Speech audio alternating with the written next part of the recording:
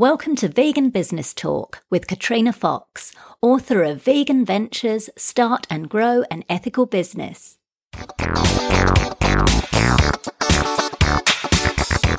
Hello and welcome to episode 58 of Vegan Business Talk. I'm Katrina Fox, journalist, author, media and PR coach, copywriter, editor and proofreader, and founder of Vegan Business Media, a content, events and training platform providing success tips for vegan business owners and entrepreneurs. In this episode, I interviewed Tracy O'Keefe, clinical hypnotherapist, naturopath and wealth builder. And full disclosure, she also happens to be my wife. Over 4.5 decades, she started, owned and run several businesses in many industries in different parts of the world.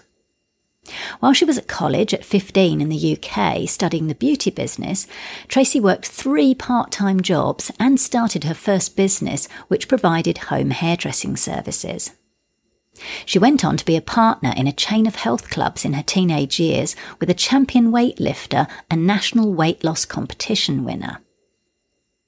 She's owned her own dance company, was co-owner of an employment agency, and ran and owned a Rolls-Royce and Bentley dealership that shipped collectors' models from the UK to the US. She sold European fine watercolours and oil paintings into the US auction houses in New Orleans, Florida and New York, and founded one of England's first organic hotels and restaurants. For more than 20 years, Tracy has helped thousands of people to empower themselves, attain emotional well-being and achieve their goals through her clinical hypnotherapy and psychotherapy clinics in London and Sydney, Australia, as well as her suite of online downloadable self-help programs.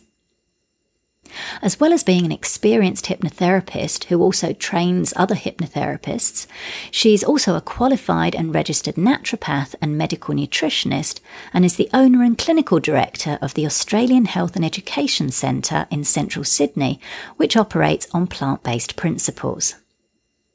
She's also the author of several books on topics including sex, gender and sexuality diversity, hypnosis and overcoming trauma and crisis. And she's currently writing a couple of new books at the moment as well, so she's a very busy bee. Tracy is consulted by and coaches many of Australia's top CEOs and small business owners to help them maximise their full potential, helping them start and run their businesses and develop a money mindset to build their wealth. In this interview, she discusses a different way of looking at selling that those with an activist background will particularly appreciate, how to handle negative media coverage, which she's experienced, a simple, fast and effective strategy to cultivate resilience and protect yourself from criticism, why you need to invest in yourself as well as your business, the one thing every vegan business owner must do constantly to ensure their business is successful, how to balance the demands of relationships and family with running your business, and much more. Here's the interview with Tracy O'Keefe. Hello, Tracy, and thank you so much for joining me. Hello, Katrina, to you and your listeners. And I'm laughing because, of course, you join me every day because you're my wife. I do join you every day, yes. But we need to do an official intro for the listeners. Fantastic. So, look, the first question I ask everybody is about their why, about their purpose. So you run a successful hypnotherapy and naturopathy clinic, as well as helping business owners and CEOs from large companies improve their health and their wealth. What are some of the reasons for doing what you do? I think many of the reasons is I'm on purpose. I believe very much in health. I try to be as healthy as I can myself. And my experience over the years as a naturopath is that when you put your effort into your health, you get effort out of health for the other things that you do. So I think it's really, really important if you're having a good life or if you're having good mental health or running a business, that you are healthy and focused and having a good time. So it really gives me a kick when I see people doing well.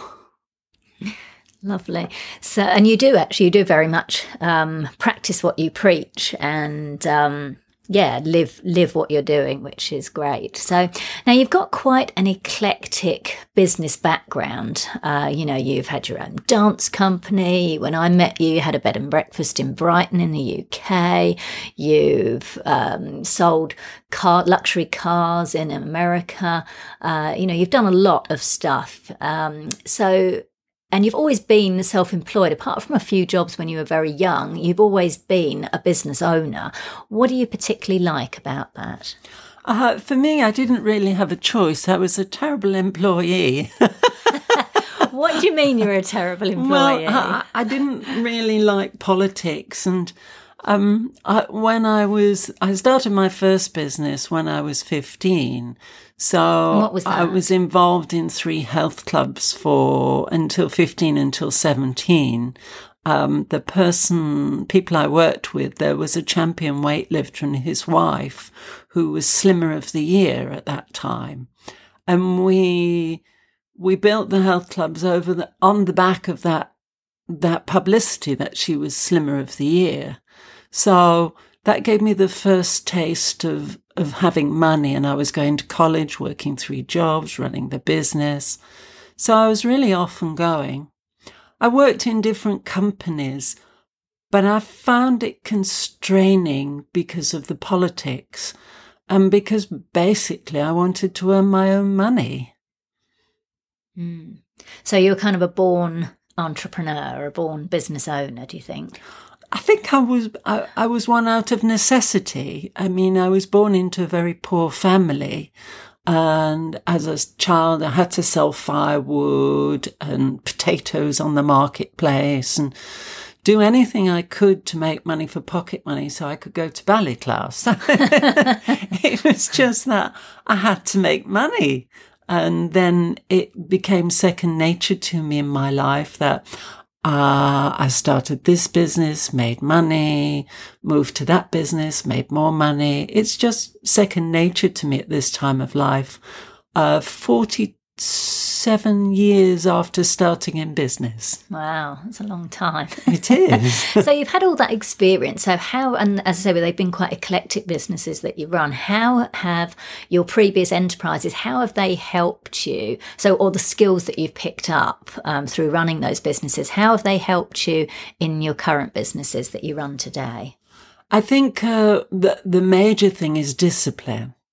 In that I'm a very disciplined worker. I get up every single day and I work 5 days a week. And it's always been that way. I'm not someone who will take a day off. At the weekends, it's weekend time. But during the week, I get up and I'm on my game straight away. And with all the different businesses, I've always been very dedicated to what I do and believed in what I'm selling. I think that's the key. I always believe in what I'm selling. I think that is an important one, actually, particularly like you say, you in order to get you out of bed regularly and to keep doing that, you've got to have your motivation to keep you going. And so having that passion for what you're selling is important. Absolutely. I mean, when I was selling Rolls Royces, they were antique Rolls Royces.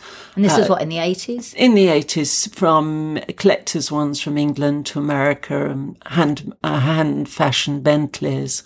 And I knew that the Americans were hungry for them and they would pay a good price. So I could see the profit the moment we bought them at auction in the UK. So...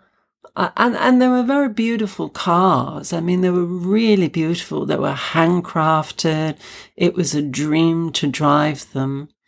When I had a hotel, it was organic.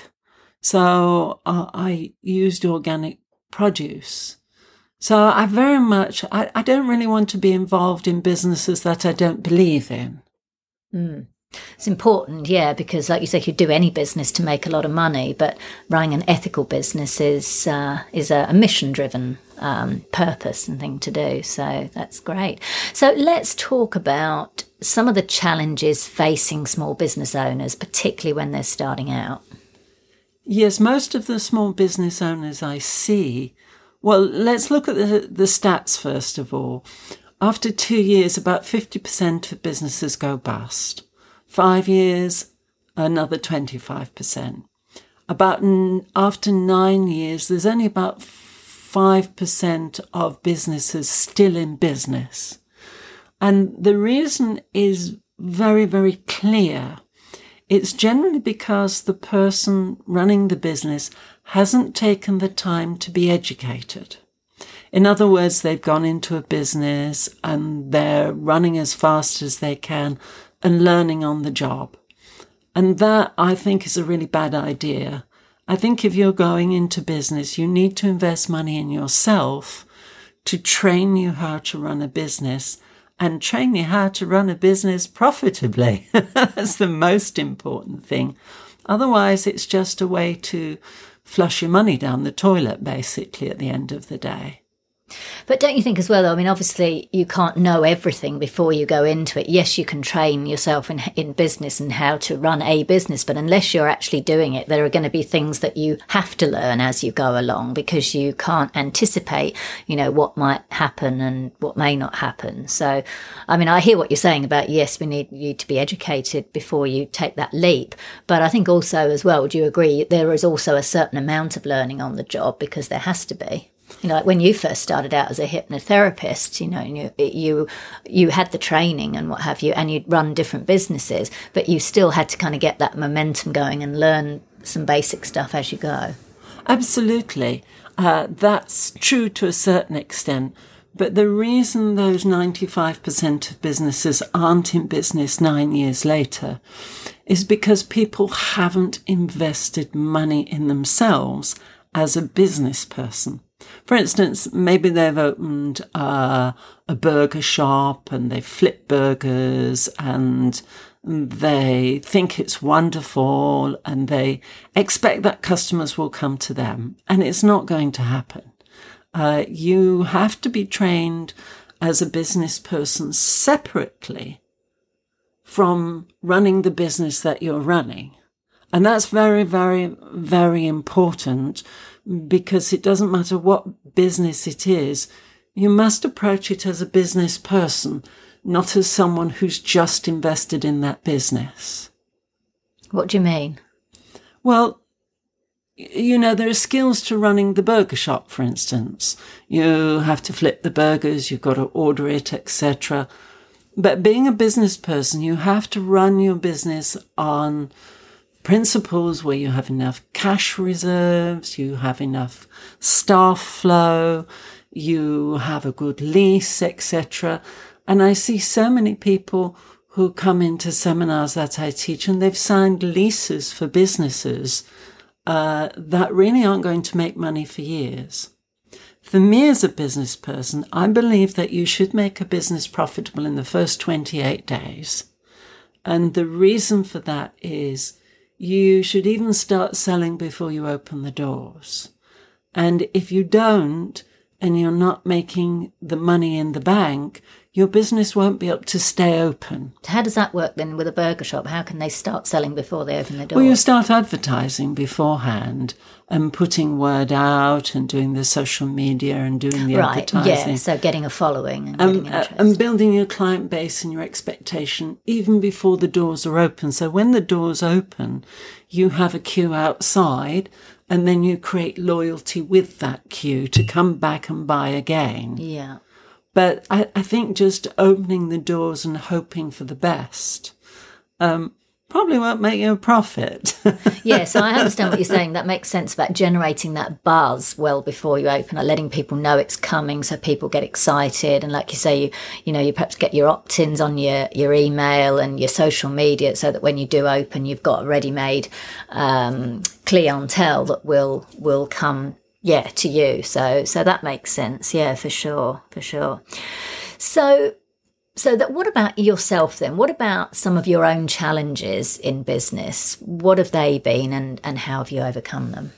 I think my challenges in business were particularly around probably relationships in business, balancing the difference between my personal relationships and business. because the person you're with might not be a business person. And the demands that they put on you and the family put on you might not understand that you are a business person. And there's a lot of disagreement between couples and families that partners don't understand what it takes to run a business and to make the business profitable. So for me, when I was younger, I was often with partners who weren't business people. And that was a learning curve for me. And I had to learn to do what I do and to really make sure that my partners fitted into that, rather than me running around fulfilling expectations of being something that I'm not. I'm always going to be a business person. You know, if I'm 104 years old and in a wheelchair, I'm going to be running a business. So it's just, I'm going to be delivering this things. This is so true. I know you so well, and I know this is true.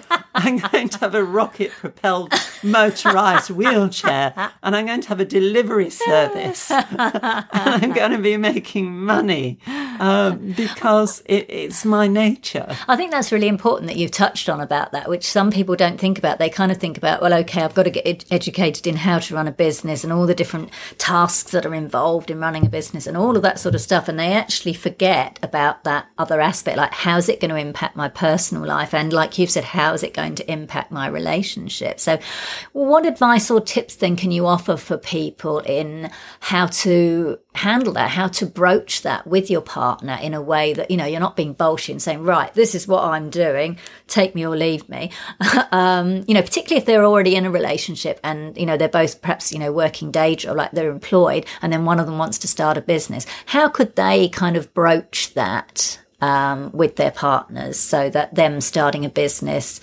kind of works and that the partner and the family, like the children, if they have any, kind of get on board with it? I think it comes back to what I call the contract. Whenever I see couples in therapy, one of the first things I ask them is, what's your contract? And they look at me very, very vague, and they look at each other even vaguer. And they say, oh, well, we're married. Well, any fool can spend $100 and go and get a marriage certificate. But do you have a contract that's a plan A, if they're a plan straight, B? they can. So Yes, I just want to throw that's that true. in there. That is true. Hello. Yes. But even if, you know, they're gay or sex and gender diverse, also they need a contract on the principles on which to run the relationship, because that way there's no ugly surprises. So you both know what is expected from each other. Also, I think communication is the huge tool to run the business and the relationship synonymously, in that you need to sit down with your partner opposite each other on a kitchen table and take a timer and just do 5 minutes each way, so that you talk about what you want to do and what you're going to do in a positive way. And you come to some kind of agreement that this is the time you spend together and this is the time you're going to be in your business. And that the business is making money, it adds to the quality of your life. If a business detracts from your relationship, you're faced with that fait accompli. Is it the business or the relationship? And sometimes people choose either. But if you want to make the relationship work whilst having the business, regular communication, not while you're moving, while you're both sitting opposite each other. And it's in a neutral place. In a neutral place. And it's important to have what I call a talking stick. Native Americans have a talking stick. You can use part of a broom handle and carve it and paint it so it's very beautiful. And you can have it in the middle of the table. And the person whose 5 minutes it is has the talking stick, and it's their turn to speak and be heard. without the other person interrupting. Okay. So I think it's that communication is the key. And it's interesting that you asked that question, because it actually comes back into the business as well with your staff, in that communication is the key again. Yeah. Look, before we go on to stuff, so I just want to touch on that, what you've just said. And I agree with you. And I know you and I do that kind of thing. And it is good, I think, as well, which was why I threw in doing it in a neutral place so that you're out of that environment. But what you said, you touched on, when you're talking about, okay, so I want to run a business, I want to start a business. And you said to, say that, look, having the money coming in from this business is a good thing. But say, for example, because service type businesses can sometimes be a bit different. It can be a lot easier to get a profit quicker from a service-based business. You know what I mean? You can hire a serviced office. Your overheads are a lot lower. If you're opening, say, a burger, with using the example of a vegan burger joint, then obviously, you've perhaps spent money doing all the fit out and all this kind of thing. So it may take a bit longer for that profit to start coming in. So how does that kind of work? Would you encourage, couples to say, look, it could be by this time, these are my projections, or, this is what I aim to have done by this amount of time, and to continually check in and give updates to people? Because I know for certain types of businesses, it can take longer for them to get into profit, simply because, they've maybe took a loan out or a credit card debt to actually do like the fit out and buy the equipment, because some of the equipment, like kitchen equipment, can be really expensive. So can you just sort of touch on that? Because I know we touched on that a little bit earlier about, being in profit from 28 days. But I just wanted to kind of touch on that for some businesses, it can and will take longer. I hear what you're saying, but as soon as those doors opens, it's all hands on deck. And all hands on deck is selling. And selling is the most important department in the business. If you're sitting and waiting for business to come to you, you're going to be that 50% who goes bankrupt after the first 2 years. So you need to be selling before you open the doors, and selling crazily in the first month. And that way you can pay your staff, you can pay the rent, you can pay the rates, the electricity, etc. Pre-sell if you want to. I mean, Apple is the perfect example of that. When a new model of Apple's been coming out over the years, there's been queues outside the door, halfway down the street, to buy the latest model. Well, they've built up a heap of brand loyalty over the years. They have, but it's the way they did it as well. And that they invested huge amounts in publicity and hype. So they built their customer base even before they launched the project. And that is the ideal model, that you must sell before you open the doors. And many businesses, I'm thinking of one particular business that I became aware of recently. It's been open for a year. It's not making money. And they're now it's losing money by the truckloads. And they're now beginning to think, maybe we should sell. We should start selling. It's a year and a month too late. You need to start selling beforehand. And I think that's the most important thing. In all of my businesses, I've sold. A business is about selling and then delivering, not about delivering and then selling. Yeah, that's true. And I agree with that. Doing that whole pre-selling, whether it's, just getting people involved in your brand, like we say, getting on the social media, letting people know what's coming, giving them teasers. If you're a service provider and you're going to do a course, pre-sell your course, which is what I'm doing with my new online PR course. I'm pre-selling it, make sure the demand is there for sure. So, with you being a practitioner, so in your hypnotherapy clinic, for example, you see clients one-on-one in your clinic. What about for people who can't get, obviously, you want to share your skills with the masses. So you've been quite smart about leveraging your skills in creating some downloadable products so that people who are in other countries or interstate who maybe can't come and see you at the clinic can benefit from those. So can you talk a bit about that and why you chose to do that? Well, we live in Australia and Australia is so big and we're a long way from so many places in the world. Also, when Australians phone me up, we're in New South Wales and they may say, well, I'm in Victoria or I'm in the Northern Territory. And I couldn't help them, but I can help them with downloadable products and very efficiently and effectively. I think that's really important as a business owner to get out as far as you can to service your market. It might be a niche market, but the bigger you can make that niche market, the better. And I think very much that I try to do what I do best and get other people to do the rest. Yeah, I was going to ask you about that, about the whole staff, because I know personally that you're very big on hiring staff and hiring experts to help you grow so that you can focus on what you do best. Yeah, knowing what you do well, there are things I'm terrible at. I'm no good at whatsoever. And I just don't do it. Like editing. I get someone else to do it. Me, usually with the editing. Yes, and a brilliant editor you are too. But that's served you well over the years, hasn't it, in your current business, in your previous businesses? Absolutely. Because I think that's important for people to know, because often in the beginning when people start businesses, they're bootstrapping, they're doing absolutely everything themselves. And maybe they need to initially, to start with. But I think as soon as you possibly can, it's good to outsource the tasks that you're not good at and that are not your speciality. I think it's essential from day one not to do the stuff that you shouldn't be doing and to spend your time selling. And that's if you should be the person in the business that is able to sell the best, even with your sales department, because you own the company.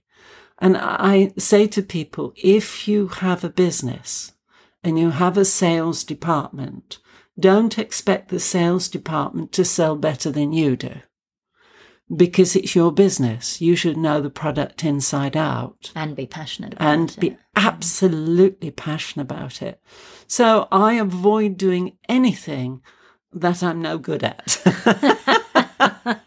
And I focus on the things I'm good at. And I'm particularly good at working with people, inspiring people and giving them the skills to go forward and be very successful.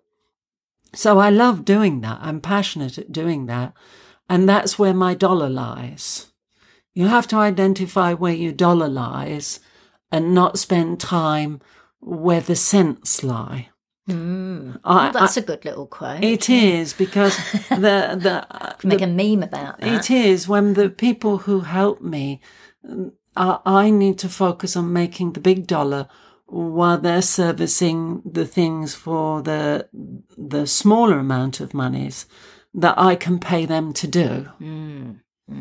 For instance, the accounting or the books, I've never spoken to the tax people in 47 years. I wouldn't know what to say to them. I've always had an accountant, and the accountant is between me and the tax people. And that guarantees that my tax returns are in on time, they're perfectly correct, and I don't have any hassle. And that's very important. It's worth spending. And we should say, remember when we first came to Australia, for those people who don't know, when Tracy and I moved from London to Sydney, we opened a hair and beauty salon for a few years. It was one of Sydney's first vegan hair and beauty salons. And I did the books for some time, and, entering in, I'd just do it every quarter because I couldn't bear to do it any other time. And it was this mammoth task, and I'd usually get it wrong, and I'd have to go back and check it all again. And it would do my head in because I'm just much better with words than I am with numbers.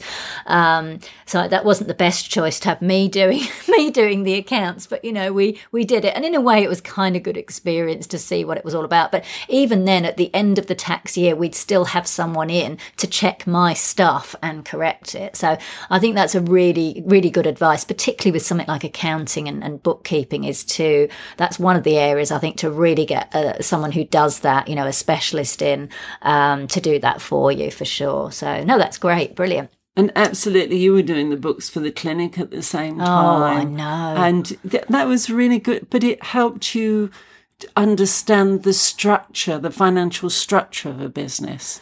And as a business person, you must be small chunk. You must know where every dollar's going and where every dollar's coming from. Yeah, that's a good point. So even though you have an accountant and a bookkeeper, you've still got to keep an eye on what's going on it. I think that's probably important to add to that, rather than just giving it to the accountant and the bookkeeper and they do it all and you don't know what's going on. It's important for you to understand, for us all to understand the financial health of our businesses. It's quite funny because I don't know what my accountant does and they don't know what I do. Except we seem to make money. And because I always have those figures inside my head and I'm always thinking every day, what's the profit today? What's the profit this week? What's the profit in a year, in 5 years? I'm always projecting what the profit will be. And a business person needs to be very, very small chunk, particularly if they're running a vegan business, because they also have the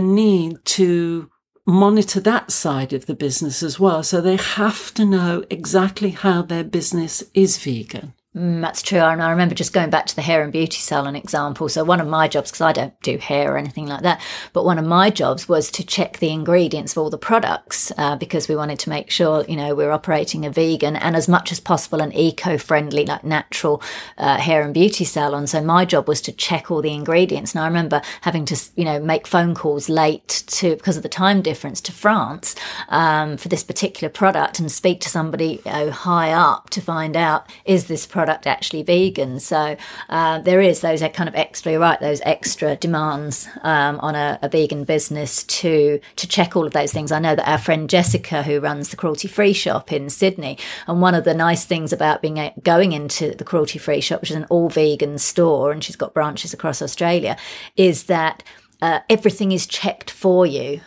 So I know that I can go in and, okay, if I don't want refined sugar and all the rest of it, then I have to check. But I know as a vegan, I can walk into that shop, I can literally grab anything off the shelf and I know that the staff have been diligent in checking everything that product is vegan. So yeah, that's great.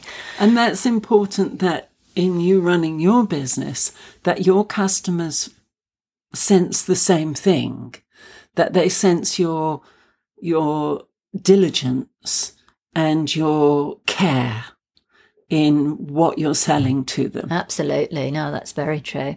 Awesome. Cool. Let's talk a bit about competition. So how do you go about standing out? Because obviously there's lots of hypnotherapists, lots of naturopaths.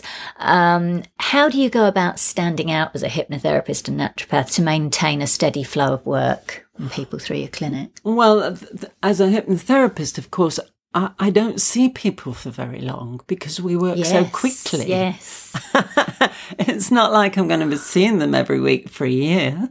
It's, I maybe see them 3, 4, 5 times at the maximum by the time they've done the work and changed their life. And that's brilliant. So we need a constant flow of new clients coming into the business. And you get a lot of referrals, obviously. I get a lot of referrals as well, yes. A lot of goodwill over the decades. But it's important that you do have that turnover of new people coming in all the time. New people coming in all the time into your business and not resting on your laurels that you think you have an established customer, so now you can sit back. So how do you go about standing out in your market? I stand out in the way that I'm passionate about what I do. Yeah, but lots of people, because lots of hypnotherapists and naturopaths are passionate. I also spent decades studying intensely what I did. I mean, I have a degree and a doctorate in clinical hypnotherapy, and I've read for 2 hours at least every single day of my life, and I write and I research. I suppose I'm pretty much obsessed with what I do, and clients pick up on that.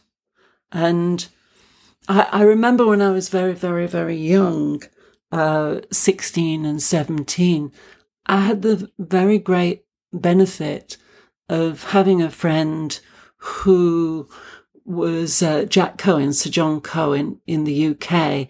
And we used to meet on the beach a couple of times a week when I was 16 and 17 years old in Hove, which is all pebbles. And we just used to watch the sea. How did you meet him? Wouldn't you tell me his wife? I used to do his wife's hair, and she Right. introduced me to him. And he owned one of the major supermarkets. he owned in the- Tesco's in the Okay. UK. He started Tesco's in the UK.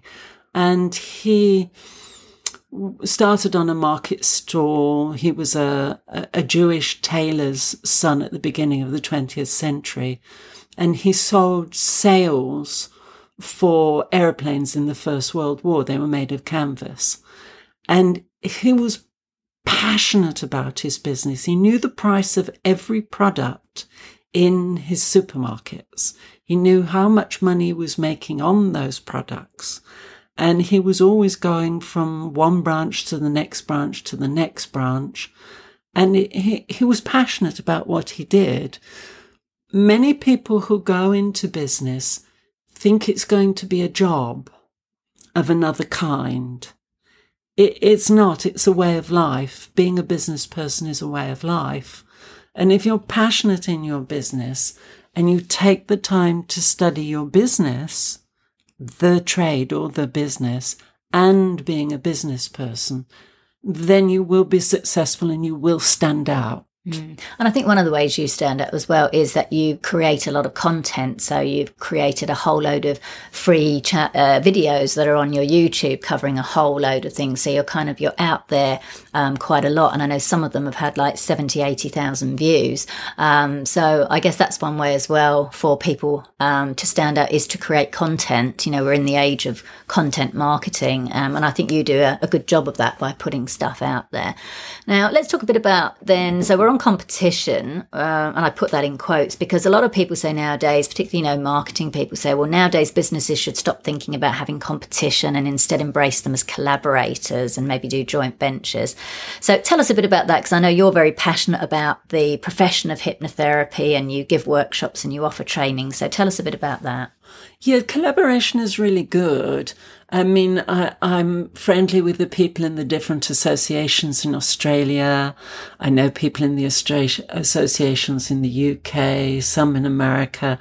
And that's really good because part of what I do is promoting the profession. And that's just as important as making money yourself. And I remember very, very early in the 1990s, a guy who sold mobile phones right about 91, 92. And I got you to buy your first mobile phone off him. Oh, you did, 91, yes. 92. I remember that, yeah. And he was an electronics guy and he was crazy about mobile phones. And he knew the people in the mobile phone business. And they were all sort of talking to each other and they all grew together to make millions of dollars. And I think it's very important not to see people who sell something that you sell as your competitor, but someone who's lifting the market, lifting the market. So it's lifting the product, elevating the product. Joint ventures are very good if it's going to be profitable and if you've got the right contract. You must nail that contract for the JV because many people fall out over joint ventures because they haven't nailed the JV contract before they go into it. Yeah, important to do your due diligence as well about whoever you're going to partner up with. Absolutely. And that's doing that with somebody who's not only on the same wavelength as you, but also that you complement each other. Yes. So it's not all about competition. One party brings one aspect to the venture and another party brings another aspect. So often joint ventures can be really, really profitable when you're working together And it has to be friendly and happy. Happiness is the key to a great business venture. I felt like we should start singing that song. Was it Happiness is the truth? I just felt like we should suddenly burst into song and sing that. So, all right, fantastic. Let's talk a bit about the use of the word vegan. So obviously it's become quite trendy nowadays. It's not, it's not quite as scary as it used to be, but for different businesses, some of them will boldly use the word vegan and others won't. Tell us about your choice, particularly in your hypnotherapy and your naturopathy clinic, but also in your wealth building business as well. So tell us about your use, or your choice rather, of whether or how much to use or not use the word vegan in your marketing materials. I never use the word vegan. As a naturopath, I give patients the best choice for them. If they come in and they've had a quintuple bypass, or they have liver problems or diabetes, I'm going to give them the best treatment to help them function and be as healthy as they possibly can.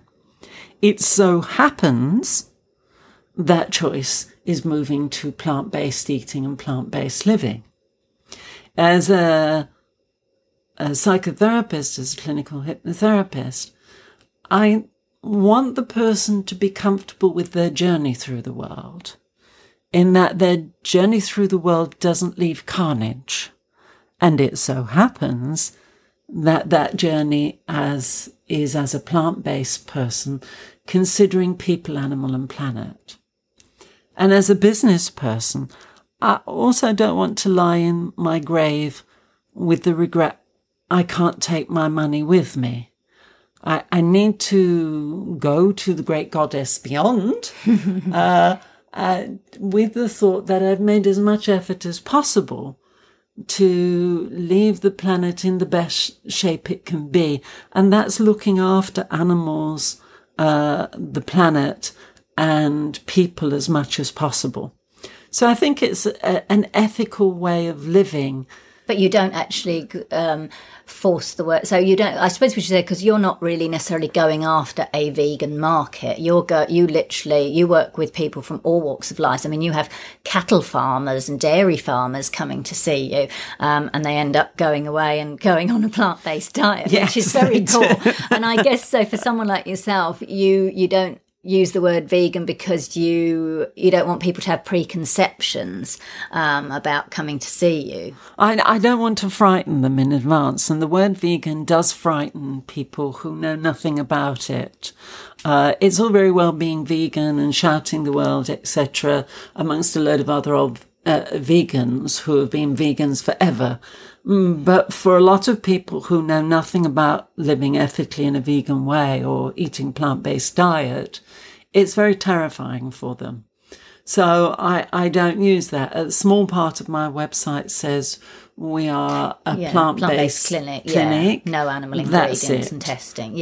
So I think that's important for people to know, that to find out what works for you, because for some people or for some aspects of their business, it might work. But if you're mainly looking to attract a mainstream clientele from all walks of life, then, you may choose, like you say, to slip plant-based in there somewhere, but not necessarily use it. So I always like to ask people that, because it's different there's no right answer to that question. Like for businesses are different. For some businesses, it absolutely works to, have vegan all over it. For others, it doesn't. So for me, only a small part of my clientele come from the vegan world. Yeah. And I'm servicing the greater world and helping them take a more ethical path in life and a healthier path. Yeah, for sure. Let's talk a bit about media. So you've been featured in quite a lot of media over the years. How important has that been in terms of raising your brand awareness as well as potentially generating leads and sales? It's really, really important. Of course, I've got a great media person. That's me. I married her. She married her publicist. Absolutely. How smart is that? That could be the title of some kind of B movie. She married her publicist. I'm a passionate writer and I'm a passionate researcher. So I knew as I went forward that publishing was very important to me. But just publishing without publicity is a complete waste of time.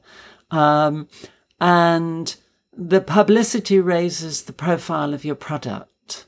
So I continually write and produce material to put out into the world, and then get my publicist to spruik that and to take it forward and to raise my public profile. It's been very good for me, I have to say, television, radio, newspapers, etc., because it has brought me business. Sometimes people have travelled in from different continents to see me, just because they've learnt about me where they are in the world. So media, I think media is really, really important when you're running a business, because if nobody knows about your business, you've lost sales. That's right. And as well, by putting out, you mentioned putting out your own content, which we touched on before, you know, that content marketing, by being out there when journalists go searching for people, like an expert, so they want a hypnotherapist or whatever, or, you know, someone, speciality in some area, and they're looking and they're searching. If you've put a lot of content out there, then, you know, you obviously come up. And I know from personal experience that, you know, you get calls from journalists or researchers, from TV shows and radio wanting to speak to you as an expert simply because they found you online. Now, you've also had a piece of negative media coverage. And I think it's important for people to know that, you know, there are risks obviously involved in being featured in the media, and sometimes it doesn't always go your way. Sometimes journalists have got an agenda, or they don't like you or what you're about, maybe because you're a bit too weird. And so, you know, they maybe aren't overly kind. So just tell us a bit about how you've actually handled that. Well, you know, I'm a naturopath. I'm a hypnotherapist. I'm transsexual. So in a lesbian relationship. In a lesbian relationship. Just piling on. Just piling on. So of course there are going to be some journalists that come along, and there was one that sent a war photographer to hide in the bushes to photograph me once. That's right. Yes, which was right, they did. And it was not a good hair day either. It was a bit of a come down for the photographer. There she was, doing all, like, being sent abroad, doing all these amazing photography. Yeah, she had to hide in the bushes to take a photo of you. You just cycled to work, hadn't you? I had, your helmet yes, off. and I just take my hat, and it wasn't a good hair day. and the journalist had an agenda. So how did you handle it? I wrote a rebuttal, which was published online, and then you get up the next day and you start promoting your business again. You have to, in business, you have to be aware that some people will love you some of the time, and some people will think you're the crazy person from Mars. And you have to live with that. You know, that's what the world is like. The world isn't queuing up just to worship you or your product. I think that's important. I'm glad you've raised that, because that was one of the questions I wanted to ask you, because I know personally from you, you are the most resilient person I know. I think you just, you know, you've handled so much, you know, stuff in your life, you know, people coming at you, like you say, for being trans, discriminating against you, just being, you know, horrible. And you're one of the most, you still bounce back. And that's really important, I think, in a business, like running a business. It's really important to develop resilience. So can you offer some tips? Because I know it's all very well to say to people, look, you've got to develop a thick skin, you've got to do this. Can you offer any tips or strategies on how people can learn to do that and become resilient? Absolutely. Be a nice person. That's the biggest tip. You know, be nice to your staff. Be nice to your customers. Be a nice person. Be someone who has people on your Facebook 40 years later who used to work for you 40 years ago.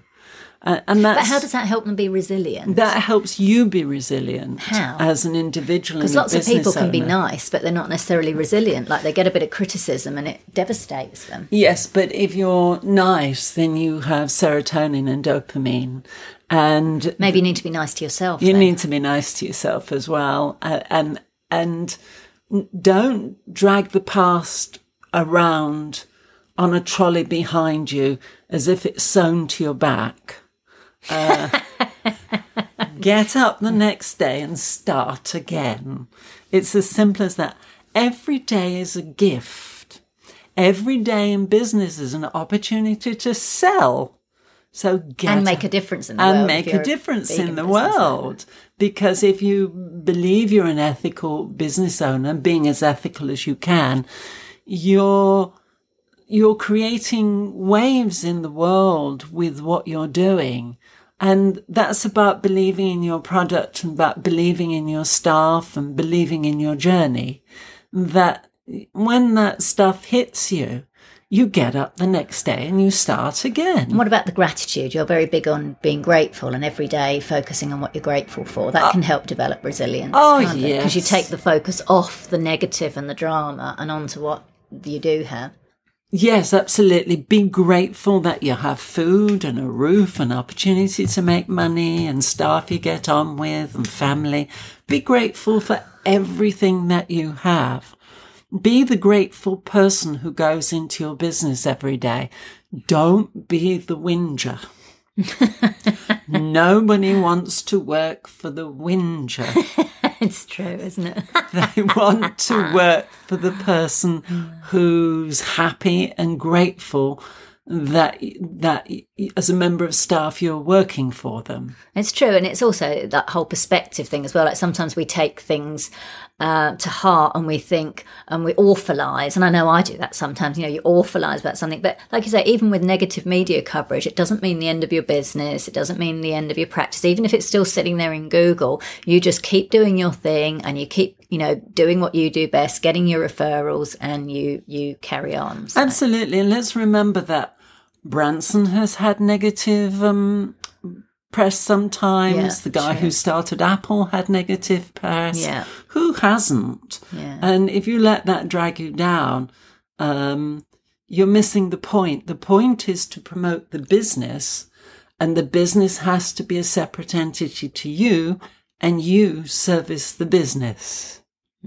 Does that make sense? Sort of. Yeah, I think so. I mean, sometimes, though, the business can be a person. So, when the media come after you, they might come after you as an individual or say certain things about you. But again, it's developing that resilience and, doing what you can, like you did, to write the rebuttal and to just keep putting yourself out there, creating, I think particularly nowadays, because you've been able to create your own media, your own programs, and just getting the word out there that, you're amazing at what you do, so that then becomes small and insignificant. The negative stuff becomes small and insignificant. And also that I see my business as a member of my family.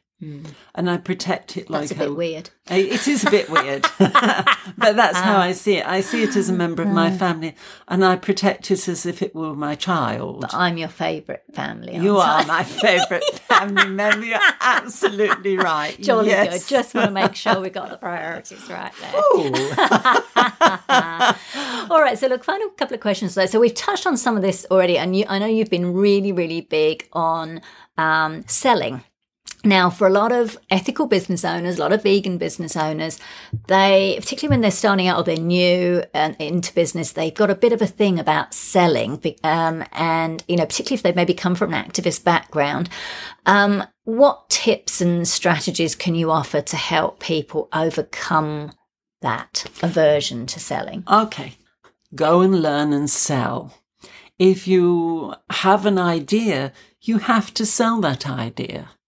If you write a book about the care of animals, then you have to sell that book and the idea. And it's the same with your product or your business. You need to sell it. And you can't make waves in the world if you're not selling. Go and study with professionals on how to sell. Selling is ethical because when you sell well and it's a good fit, you've served your customers. And that's very important. You've also served the animals if you're a vegan business, and you've served the planet if you're considering the planet as well.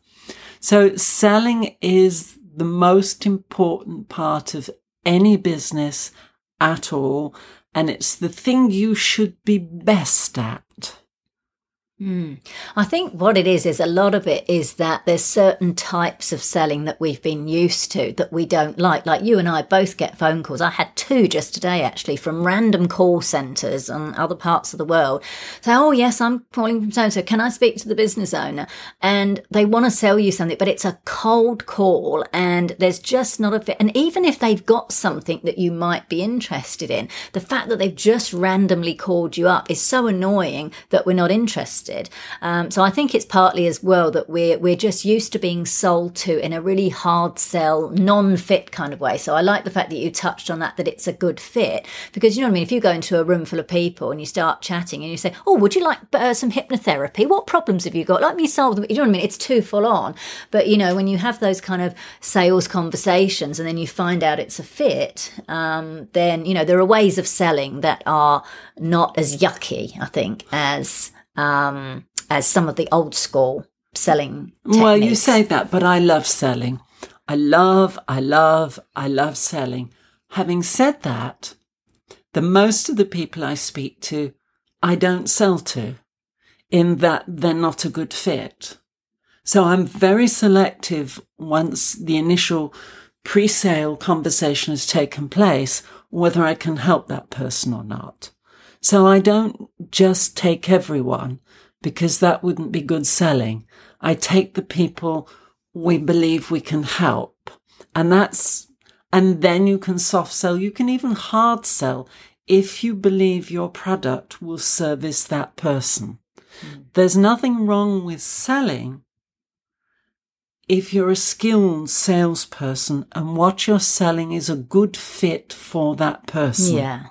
And it comes back to what I said earlier, is believe in what you sell and believe that it's not right for everyone. That's a good point. But for the people it's right for, sell them so you can service them. And better that they buy, because you want them to buy your product rather than particularly a non-vegan, obviously, an unethical product. Absolutely, yes. Now, one of the things you are big on is for business owners, particularly, you know, once they're in profit, is to build their wealth. And that could be in the form of property, which I know you're very big on. You like your property. It could be shares. It could be whatever people are into, whatever their choice is. Why is it important for business owners to do this?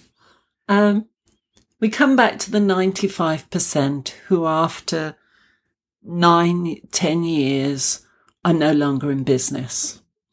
And markets change. So what you're selling this year might not be selling in 5 years' time.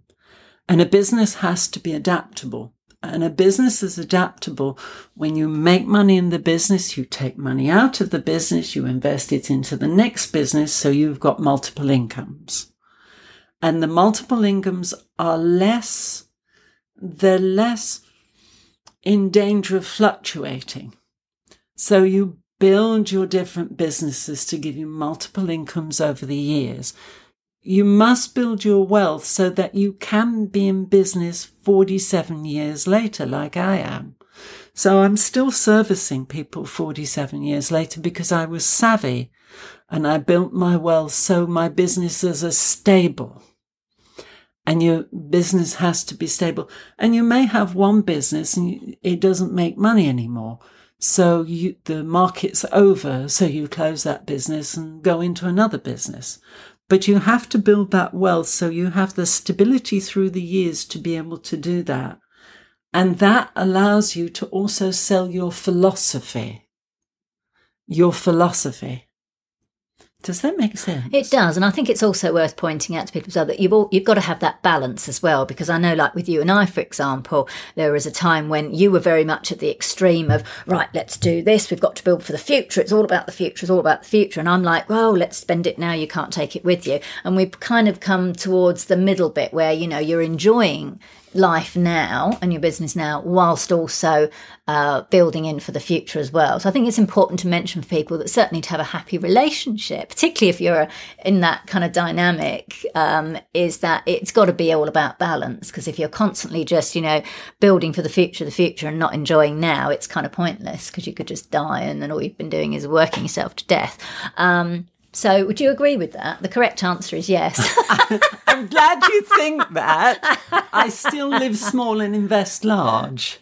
And that's very important. Sometimes when people make money in businesses, they buy houses they can't afford, cars they can't afford, go on holidays they can't afford, and they burn holes in the credit card. I'm a frugal person. I live small and I invest hugely. And that's a way to stability. And I see so many people having businesses, and because they live way beyond their means, the business is only ever servicing their debt. Okay, yeah, that's a fair point. It's not actually building any wealth.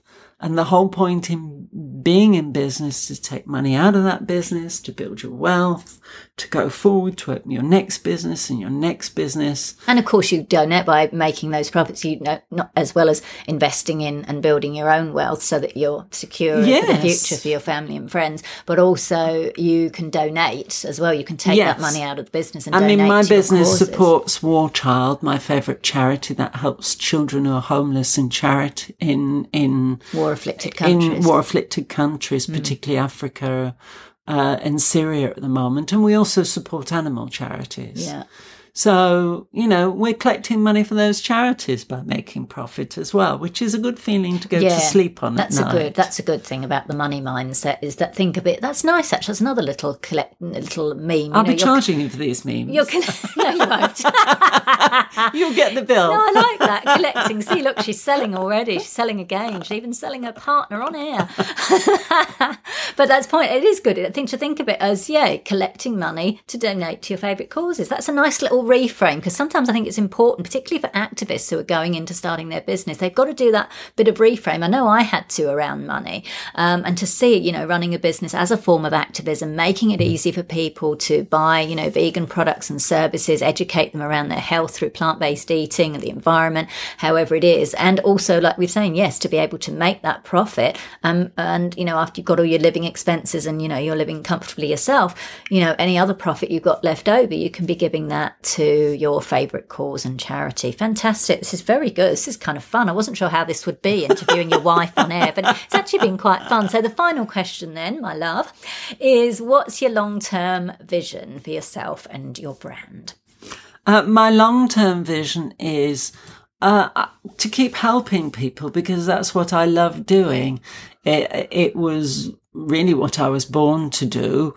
I think that as long as I'm compos mentis, and as long as I'm physically able and able to be around, I will always help people in some form through my businesses, because that's my passion in life. And it's part of my belief system. And you don't abdicate your belief system just because you get to 103 years old. So yeah, I teach a lot nowadays, and I like that, and I probably teach a bit more.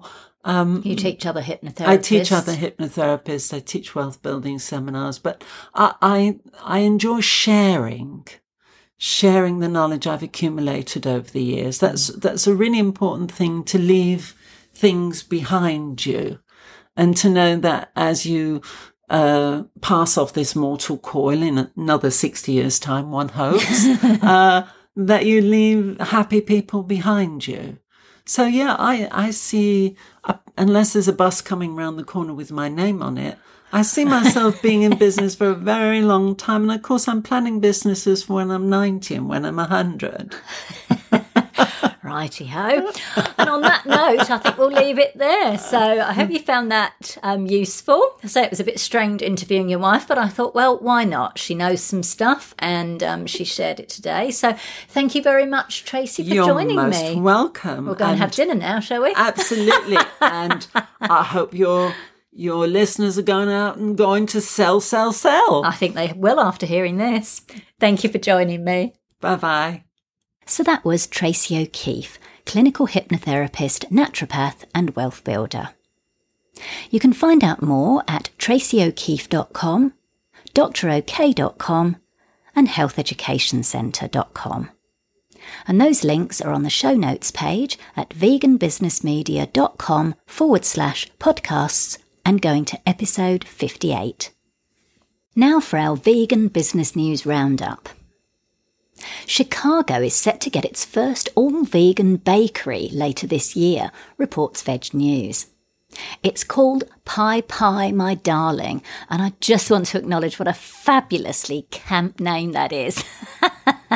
It reminds me of that old Hollywood film from the 60s, Hush Hush Sweet Charlotte, which was a kind of horror film starring one of my favourite actresses, Bette Davis and Olivia de Havilland. Now, the bakery is the brainchild of Heather Bodine Laderman, a favourite at pop-up markets across Chicago. For a couple of years, she's been running a monthly pop-up out of Kitchen 17, a vegan eatery in the Lakeview neighbourhood. So popular are her wares, including her signature funfetti cake with layers of golden butter cake topped off with vanilla frosting and sprinkles, that queues of more than 200 people would often wind around the block. When Kitchen 17 moves out of its current space and into bigger premises, Pie Pie My Darling aims to move in by August to wow both the local vegan community and mainstream customers. And with a name like that, I don't see how they can fail. So vegan bakeries are another concept that's becoming more popular. Fantastic for this business to make the shift from pop-up to permanent.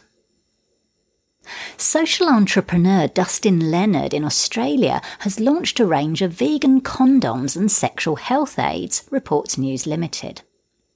The former Clio Bachelor of the Year, now Clio was a popular mainstream women's magazine which closed in 2016 after running for 44 years, and Leonard runs a social enterprise called Hero that works on a one-for-one basis, so for every sexual health product sold in Australia, one is sent to Africa.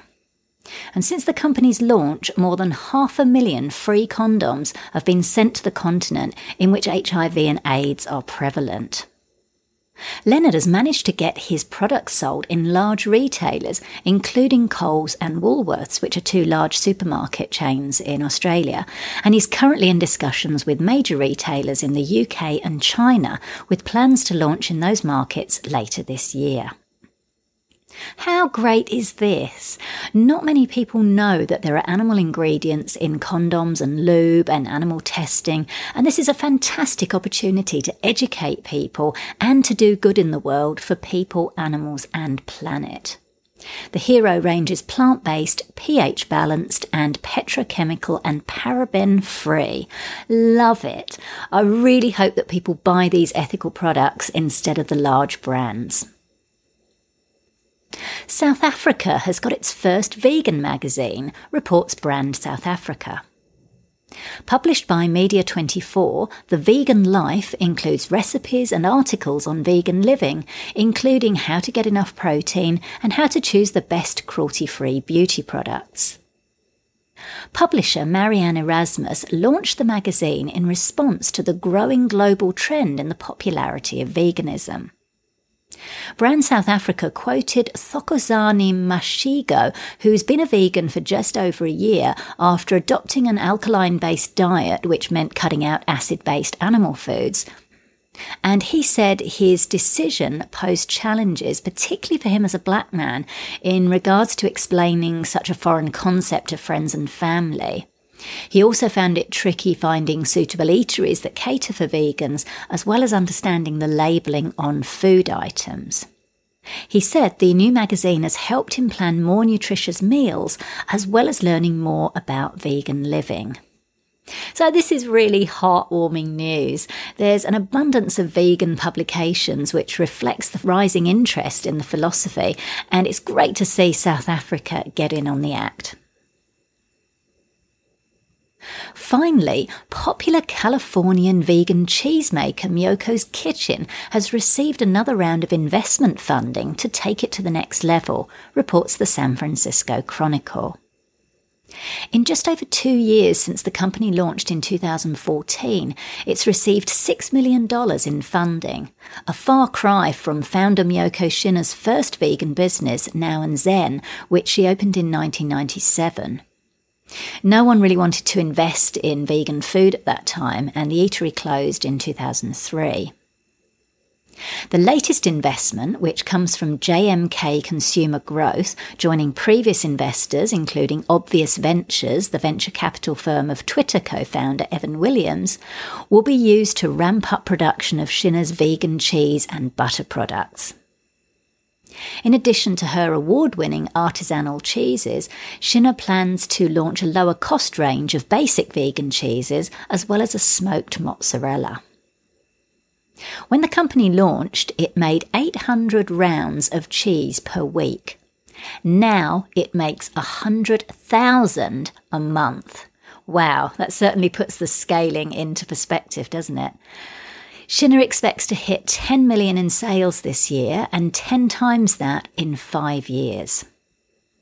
The investment funding will also go towards the creation of a much larger facility in Petaluma, Fairfax, with more efficient equipment to keep up with demand.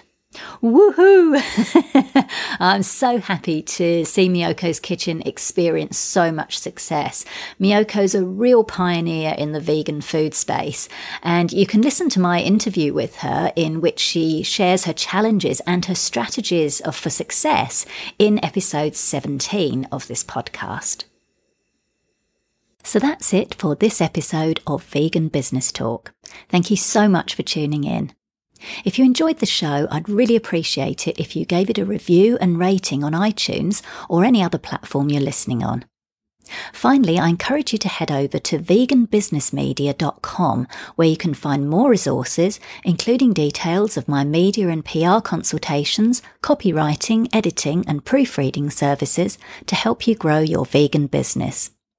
I'm Katrina Fox, author of Vegan Ventures, Start and Grow an Ethical Business, and I look forward to catching up with you in the next episode of Vegan Business Talk. Bye for now.